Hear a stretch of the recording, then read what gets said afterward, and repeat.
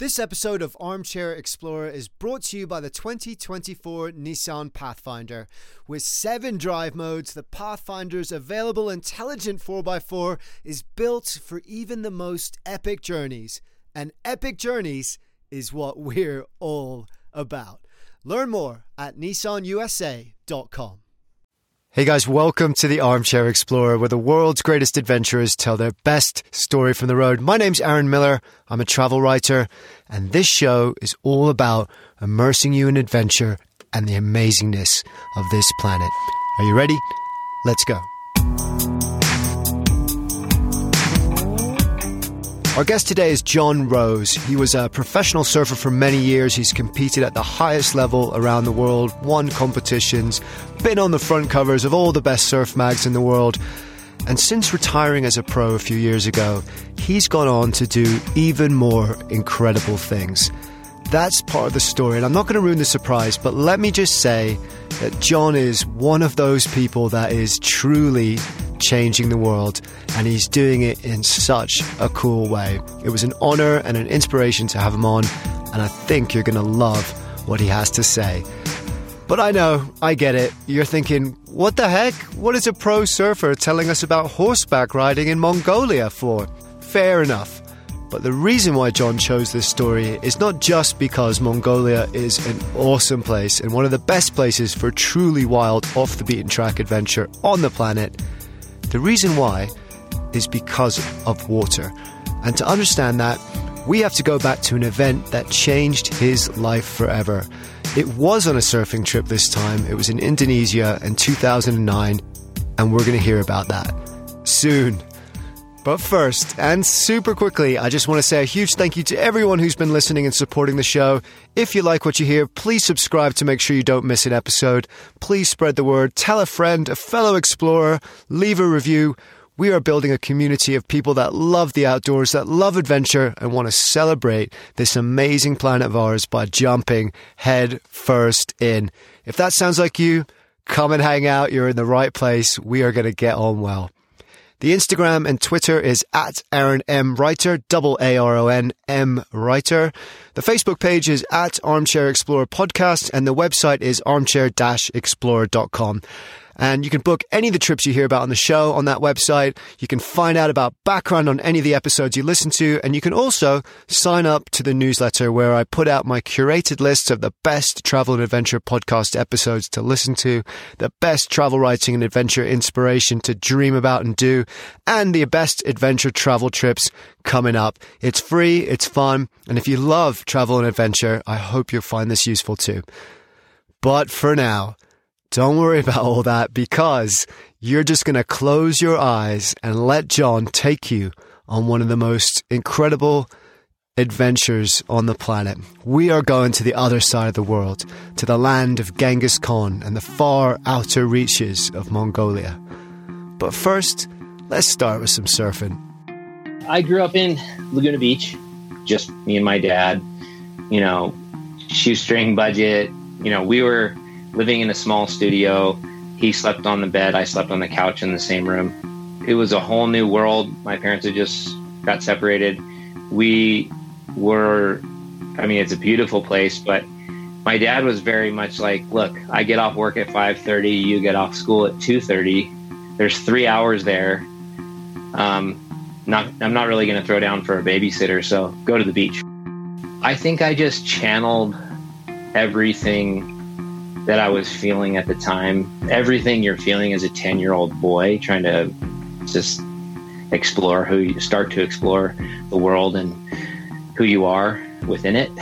And I think I channeled everything into surfing, and it just became this obsession.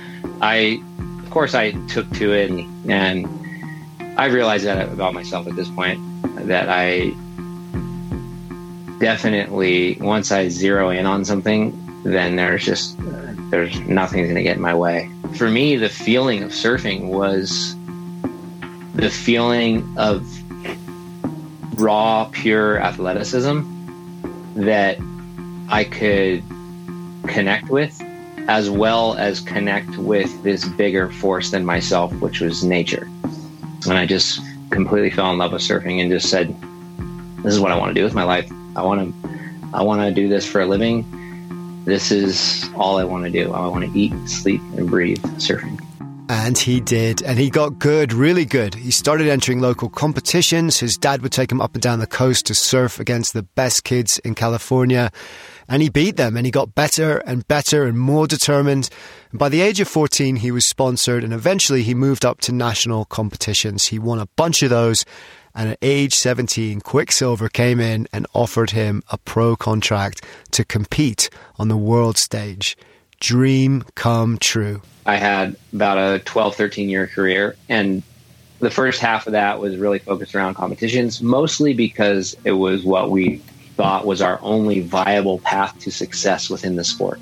But I also realized that I realized so much within that first, let's say, 6 years of really pursuing the competition route was what I liked was exploring and adventuring and traveling and not just seeing these places. I liked surfing, believe me, it was my first and foremost focus, but surfing in those places and all the things that went along with surfing being the tip of the spear, all of the other things behind that.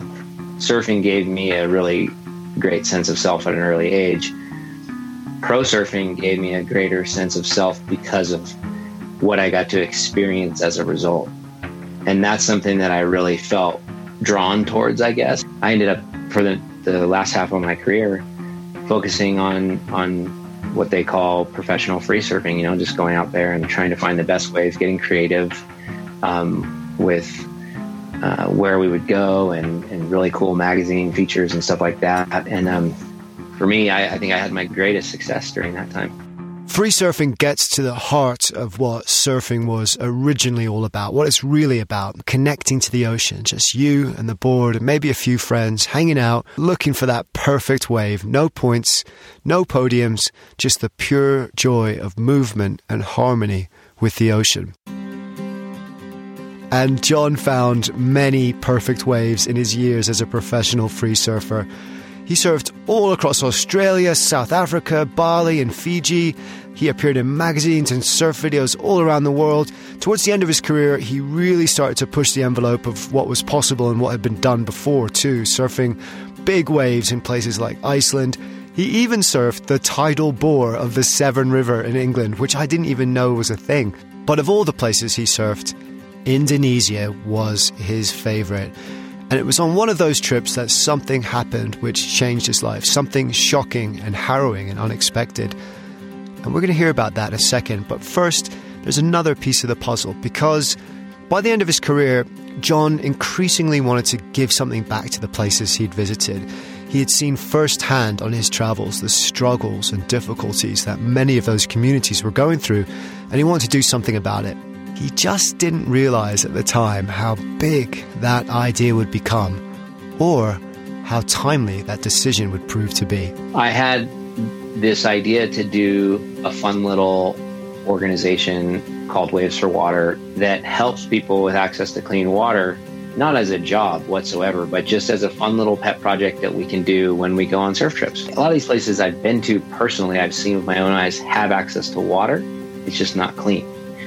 And there's devices out there I knew from backpacking and whatever that can clean it. So there's not a question of technology. It's a question of access.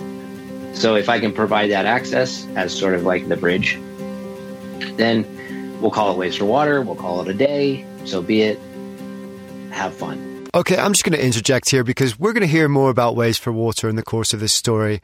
But I love this spirit of how it was founded. Have fun while you're out there having these adventures, while you're traveling and surfing and climbing mountains and whatever you do. Have some fun, but do some good too. And what I love about that is that it just feels really possible, and it feels exponential too. If all of us just do a little bit of good while we're out there having our adventures and exploring the world, it could make a huge difference. It could change the world. And guess what? It's about to. So that was all sort of in my mind leading up to September of 2009, when a friend called me and said, "Hey, we've got a boat trip going to the Mentawai Islands in Indonesia. That's off Sumatra. It's my favorite place to go surf. And he said one of the guys backed out. He's going to lose his deposit. So if you decide to fill it, it'll be $1,000 less. So it was the worst timing. I mean, the absolute worst timing. I was like, my marriage wasn't really working out. I didn't have really a strong income whatsoever. And I mean, there's no way I should say yes to a $3,000 trip, because there's the boat fees and then the planes and all this stuff. But I just said, you know what?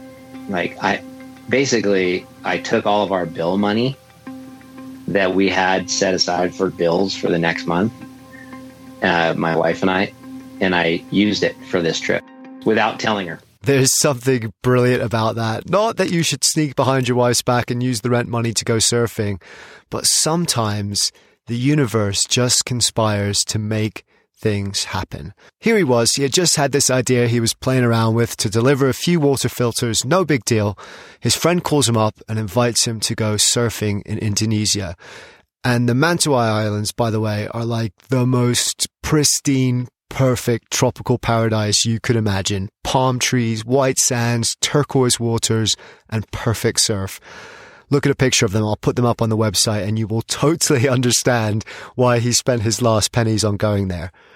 But still, it was a crazy thing to do by all accounts. He really shouldn't have been there, but it's lucky that he was. The idea was to buy 10 water filters with my own money and bring them over there, do the surf trip. At the end of the trip, when everyone was going to fly home, I was going to stay for 2 days longer, fly to this other island that I'd been to before that I knew had needs and I had contacts, teach them how to use these filters, haul it a day, come home, call it waves for water. So that was the plan. And we're out surfing for our 10-day trip or whatever. We're out on the boat and having the best time ever. And then we're coming back in the last night to go to our port. And that's when the earthquake hit. It was late in the afternoon on the 30th of September 2009 when a 7.6 magnitude earthquake hit the city of Padang on the island of Sumatra. That's just about as big an earthquake as you can get. And in a city like Padang, which is home to 1.2 million people, and many of the buildings are not protected against that kind of disaster in any way, the effect was devastating. The captain got a report over the CB radio or one of those channels that said, hey, there's been a massive earthquake. We felt it. You could feel it even in the ocean because the earth is moving. And even under all that water is earth. So it's really bizarre, but you could feel it. And we got in at night and decided to just stay in the boat because we didn't know what was up with the town. We had hotel reservations. We just never showed up to them. We stayed in the port or offshore. And then when the sun came up, we were all on the deck, on the bow of the boat, and had a view of the city that we all knew very well. I mean, we'd been through there many times, and it was almost unrecognizable. Certain big buildings you remembered being there were gone. There was like smoke from all corners, and it just looked like Armageddon. And I just asked the captain. I said, "I want to go in there. Can you have one of your deckhands take me in on the tin boat, and I want to try and implement these water filters that I brought here, because I'm assuming they need them way more here than the island I was going to go to, because it's right in front of you, and I could see it with my own eyes." And he said, "Absolutely, no problem." And I went into the city, and it's hard to think about it. And not hard. It's hard not to get a little emotional about it. It was such a visceral, crazy, just divine moment that slammed me over the head. I remember stepping off the safety of the little tin boat, and then ultimately the safety of the bigger boat with friends of mine that I knew, and the captain, and I knew it was safe, and just going into like some sort of apocalypse, and finding a little Indonesian Red Cross, I think it was a Red Cross center, and everyone walking around like zombies because people were still caught underneath rubble. You could hear them screaming, and you could, it was as real as it gets. And the relief workers were just local Indonesians. International relief doesn't usually show up for 2 to 3 days, but this is like hours after it happened. So I went to the first relief center, and they, we had to go find buckets and scour the city. And I mean, the things I saw, it was so intense, but we kept our focus, built a water filter system for that center. And I said, look, you guys can drink clean water now. And they said, thank you so much. We're going to use this water to clean the wounded. I mean, there was 2 tents outside of each of these centers, one with dead bodies and one with wounded. And if they didn't have access to clean water, which they weren't going to use the drinking water supply, then that whole wounded tent could go to the other tent. That was one relief center. I asked the helpers there when it was a success, and we did it. And it was like, we kind of had a system now and a formula of what we needed and how to create this. And my first time doing it. And I said, how many other relief centers are there? And they said 9. This episode of Armchair Explorer is presented by the 2024 Nissan Pathfinder. From muddy jungle paths and snowy trails to rolling sand dunes, the 2024 Nissan Pathfinder has the capability to take you to some of the most epic destinations on Earth. And Pathfinder, that's a pretty cool name, isn't it? Because that's also what this show is all about. Exploring, getting off trail, having adventures, finding your own path, and living life to the fullest. Sound like you? Yep, sounds like me too. Which is why I'm so excited to partner with Nissan. The 2024 Nissan Pathfinder has 7 drive modes, available intelligent 4x4. It's got the best towing capacity in its class, up to 6,000 pounds. So go ahead and bring all that gear with you and lots more. The 2024 Nissan Pathfinder, a vehicle built for adventures everywhere. So thanks again to Nissan for sponsoring this episode and for the reminder to chase bigger, better, more exciting adventures and enjoy the ride along the way. Learn more at nissanusa.com. And he had 10 filters with him. Sometimes the universe conspires to put you where you need to be. John spent the next 30 hours running around the city setting up clean water systems for every single one of the A tents. There were 10 in total, and he had brought 10 water filters with him.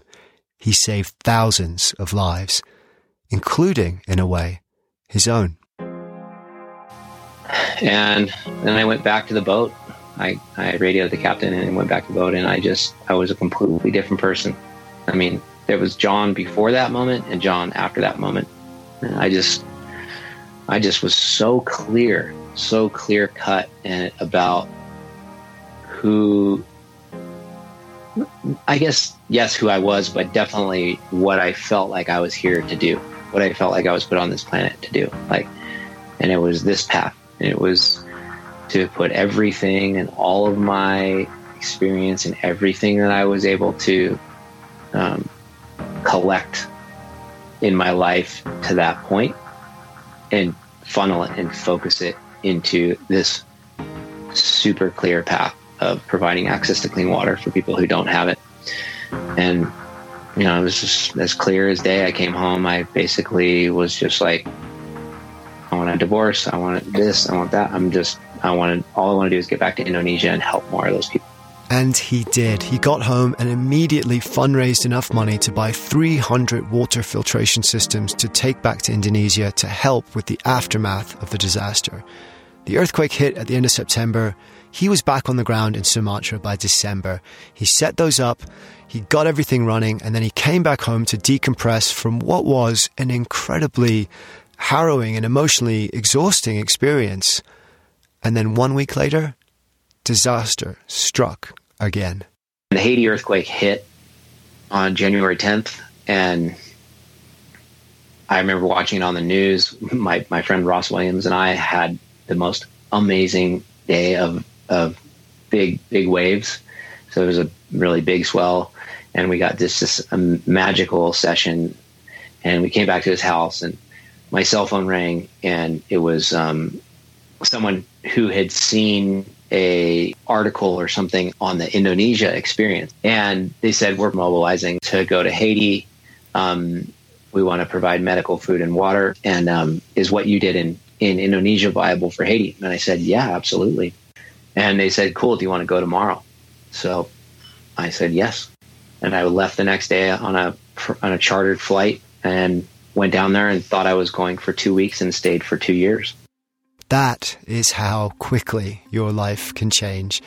And it was during those 2 years in Haiti that Waves for Water just exploded from this casual idea to help people while John was traveling into, almost by accident, one of the largest clean water organizations in the world, with programs in 48 countries helping close to 4 million people. John's literally one of the most inspiring guys I've ever met, just because he was able to just do it, just on a dime, turn his life around and do it and help literally millions of people. But I just want to go back to its roots, how this whole thing got started. And that is where Mongolia comes in, and maybe where you and I come in too. Because even though Waves for Water ended up becoming a huge organization, it started with adventurers, with explorers, with travelers, with people just like us. My thought was like, wait, why don't we just continue to live and go pursue the things that we love, our passions, but plug purpose into that? Like, why do I have to drop everything and choose, okay, now I'm going to go serve people. Now I'm going to go, because we live such compartmentalized lives, I think humans do, where it's like, oh, this is where I work. This is where I have fun. This is where I help. This, and I just wanted to put it all in the blender and shake it all up. And so what came out was courier program idea, which was, hey, there's enough people already traveling to these places that have these needs. What if we could create a crowdfunding platform so they can raise funds to purchase filters?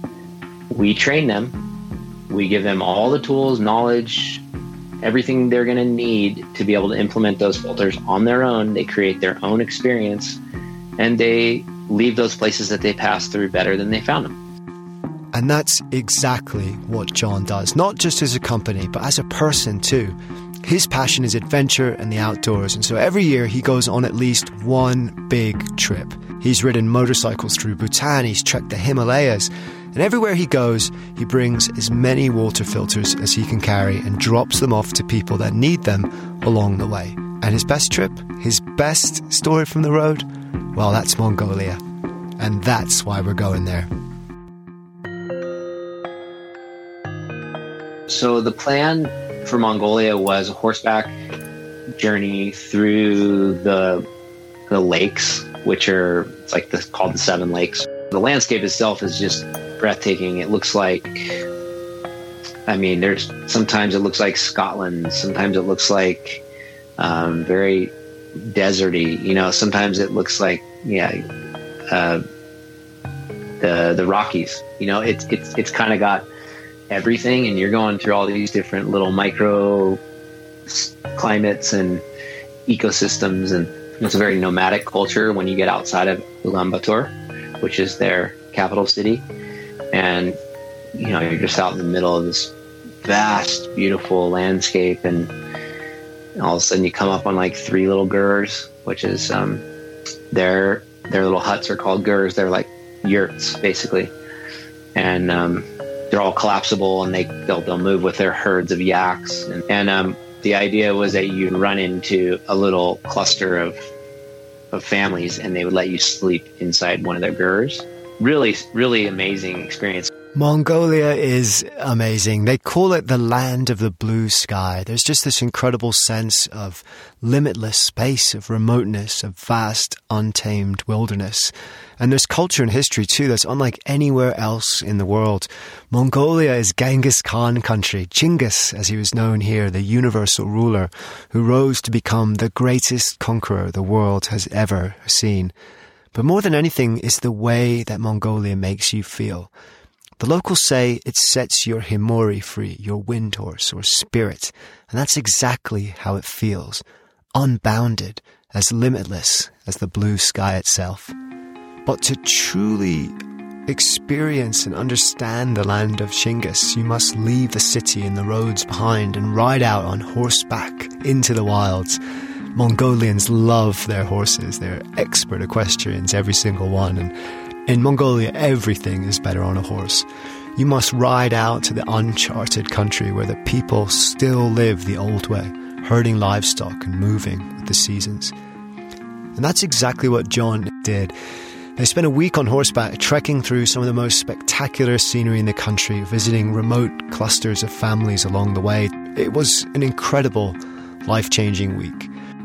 But we're just going to zoom in on one part of it because it's kind of indicative of what the whole trip was about and what makes Mongolia so special. And let's just say, John got a little more culture than he bargained for.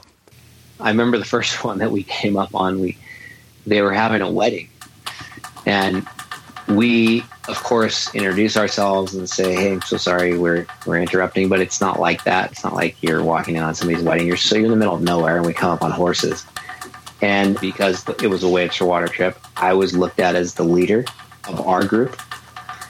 And it was just very customary for me to go with the bride and groom, to go into their ger with them and them share some of the feast and like some of the real prized morsels that they had. There's this photo of me sitting in between the bride and groom. They wanted me to sit in between them and drink fermented mare's milk. Yeah, that's mare's milk, as in horse, not cow, and fermented, so basically old.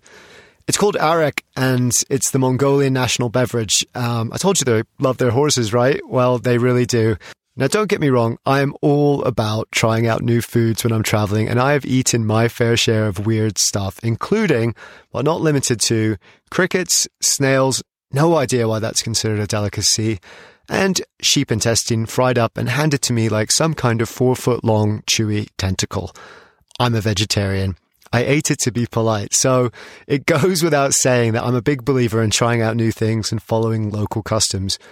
But still, I can't help but have a little smile on my face when I think of John in between the newlyweds on day one, both of them staring at him intently as he has to neck a glass of smelly old horse milk. And then with the other stuff was this crazy curdled yak cheese and then this stuff and that stuff. And there was this giant dead sheep that was like right in front of us that had just a knife on the top and you're supposed to just cut pieces off if you wanted it. And you know, they're like these sweet angelic people and also just hard too, so hardened by their environment, but their eyes and their spirit is very angelic. You know, it's like they're just these sweet, amazing people.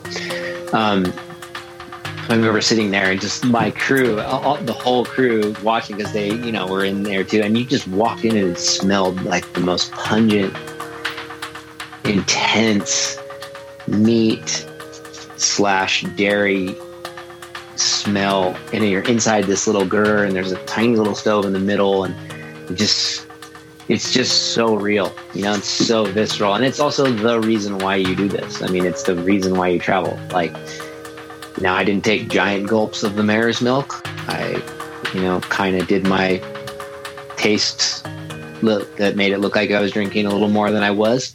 We all know that one. And I think we can forgive you that, mate, especially because he was also giving something back. And that's what makes this trip so special. Sometimes when we travel, it can feel one-sided. We are visiting their country, and in a way, we're taking something from them, their culture, their hospitality, their photograph, their food. And even if we pay for those things, I sometimes feel that what I'm getting from them is very personal, and yet what I'm giving back to them is very impersonal. So there's a kind of imbalance. The beauty of the courier service is that it allows us to give something personal back to something important beyond money. And that is the basis of genuine friendship and connection. Of course, a lot of their kids had dysentery and, you know, the same things we find anywhere else because they don't have any infrastructure. They don't have any access to potable water unless they're boiling it. And they're just getting water out of the streams. And that's where a lot of animal fecal matter, you know, mixes. And So we told them our purpose and told them why we were there, and just that we love their country and we love being able to have this experience through their country on these amazing animals, and that we want to improve their quality of life if they need it, and they were totally interested. And it's when you're doing the career program and you're in that type of a setting and you're approaching a community and implementing a solution in that way, it's almost like humanity in its greatest form. Like, it's just so pure, and it goes back to the old days where, like, you bring something for them, they bring something for you. It's a way to be gracious with one another, to honor one another, with no pretenses. A gift for a gift. They offered their hospitality, their culture, their food, their mare's milk, and John offered something back, and that's what it's all about. And as beneficial as it is to that family, it's also beneficial to us. It makes that adventure have a purpose, and it makes it real in a way that a traditional tourism experience could never be. So John trekked for 7 days and 7 nights through one of the remotest regions in the country, staying with local families, enjoying their hospitality, making friends, and helping where he could. But in the end, as amazing as those cultural experiences were, and of course that's what stays with you more than anything, it was the land itself that made the biggest impact. It set his himori, his spirit, free. The things like that I personally am drawn to, the things that fill my cup up the most, are being completely immersed in nature, and more than that, vast nature. So the vastness is what just takes it to the next level for me, where you come over a saddle between two peaks and you look down and there's a giant lake and river system, and then there's sparkling, wild grass meadow and pastures with wild horses running around, and you're looking at these beautiful black boulders that are on one side of the meadow, and on the other side is a peak that goes all the way up with even some snow on it. And for me, that is like that aha moment. That's where you just go, okay, this is pure bliss. This is what bliss feels like. Vast nature. I love that. Not just nature, but vast, overwhelming, humbling nature. For that is where true wonder resides. That is what true bliss feels like.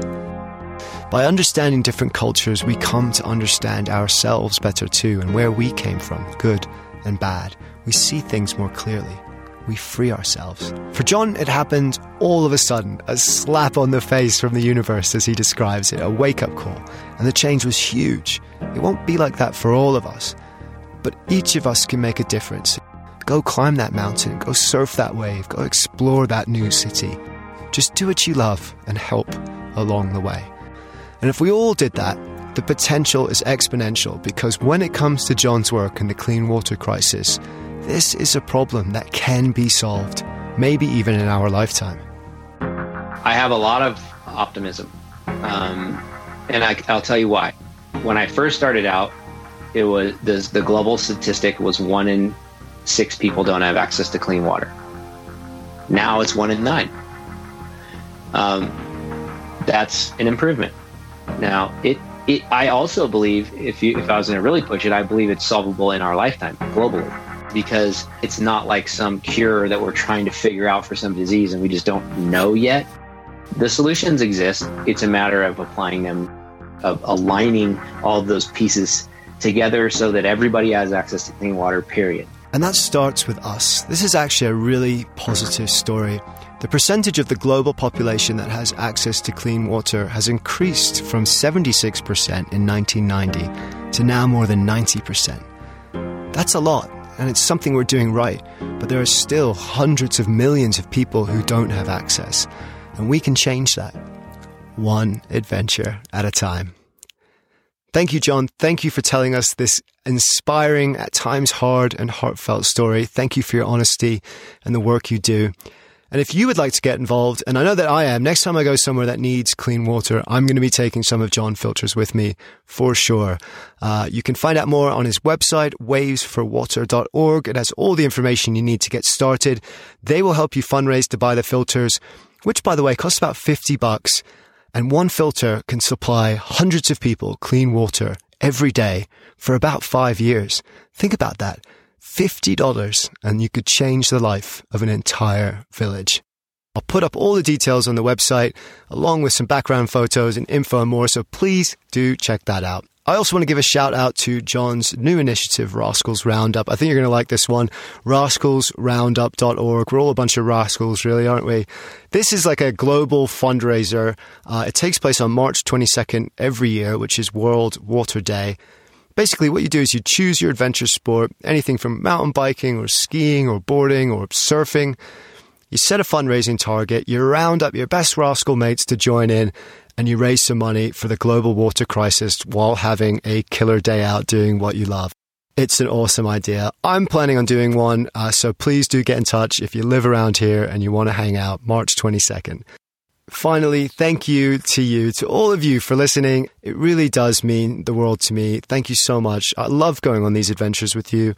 And we have so many more great ones coming up, from sailing around the world to dancing with the San Bushmen in Namibia and lots more.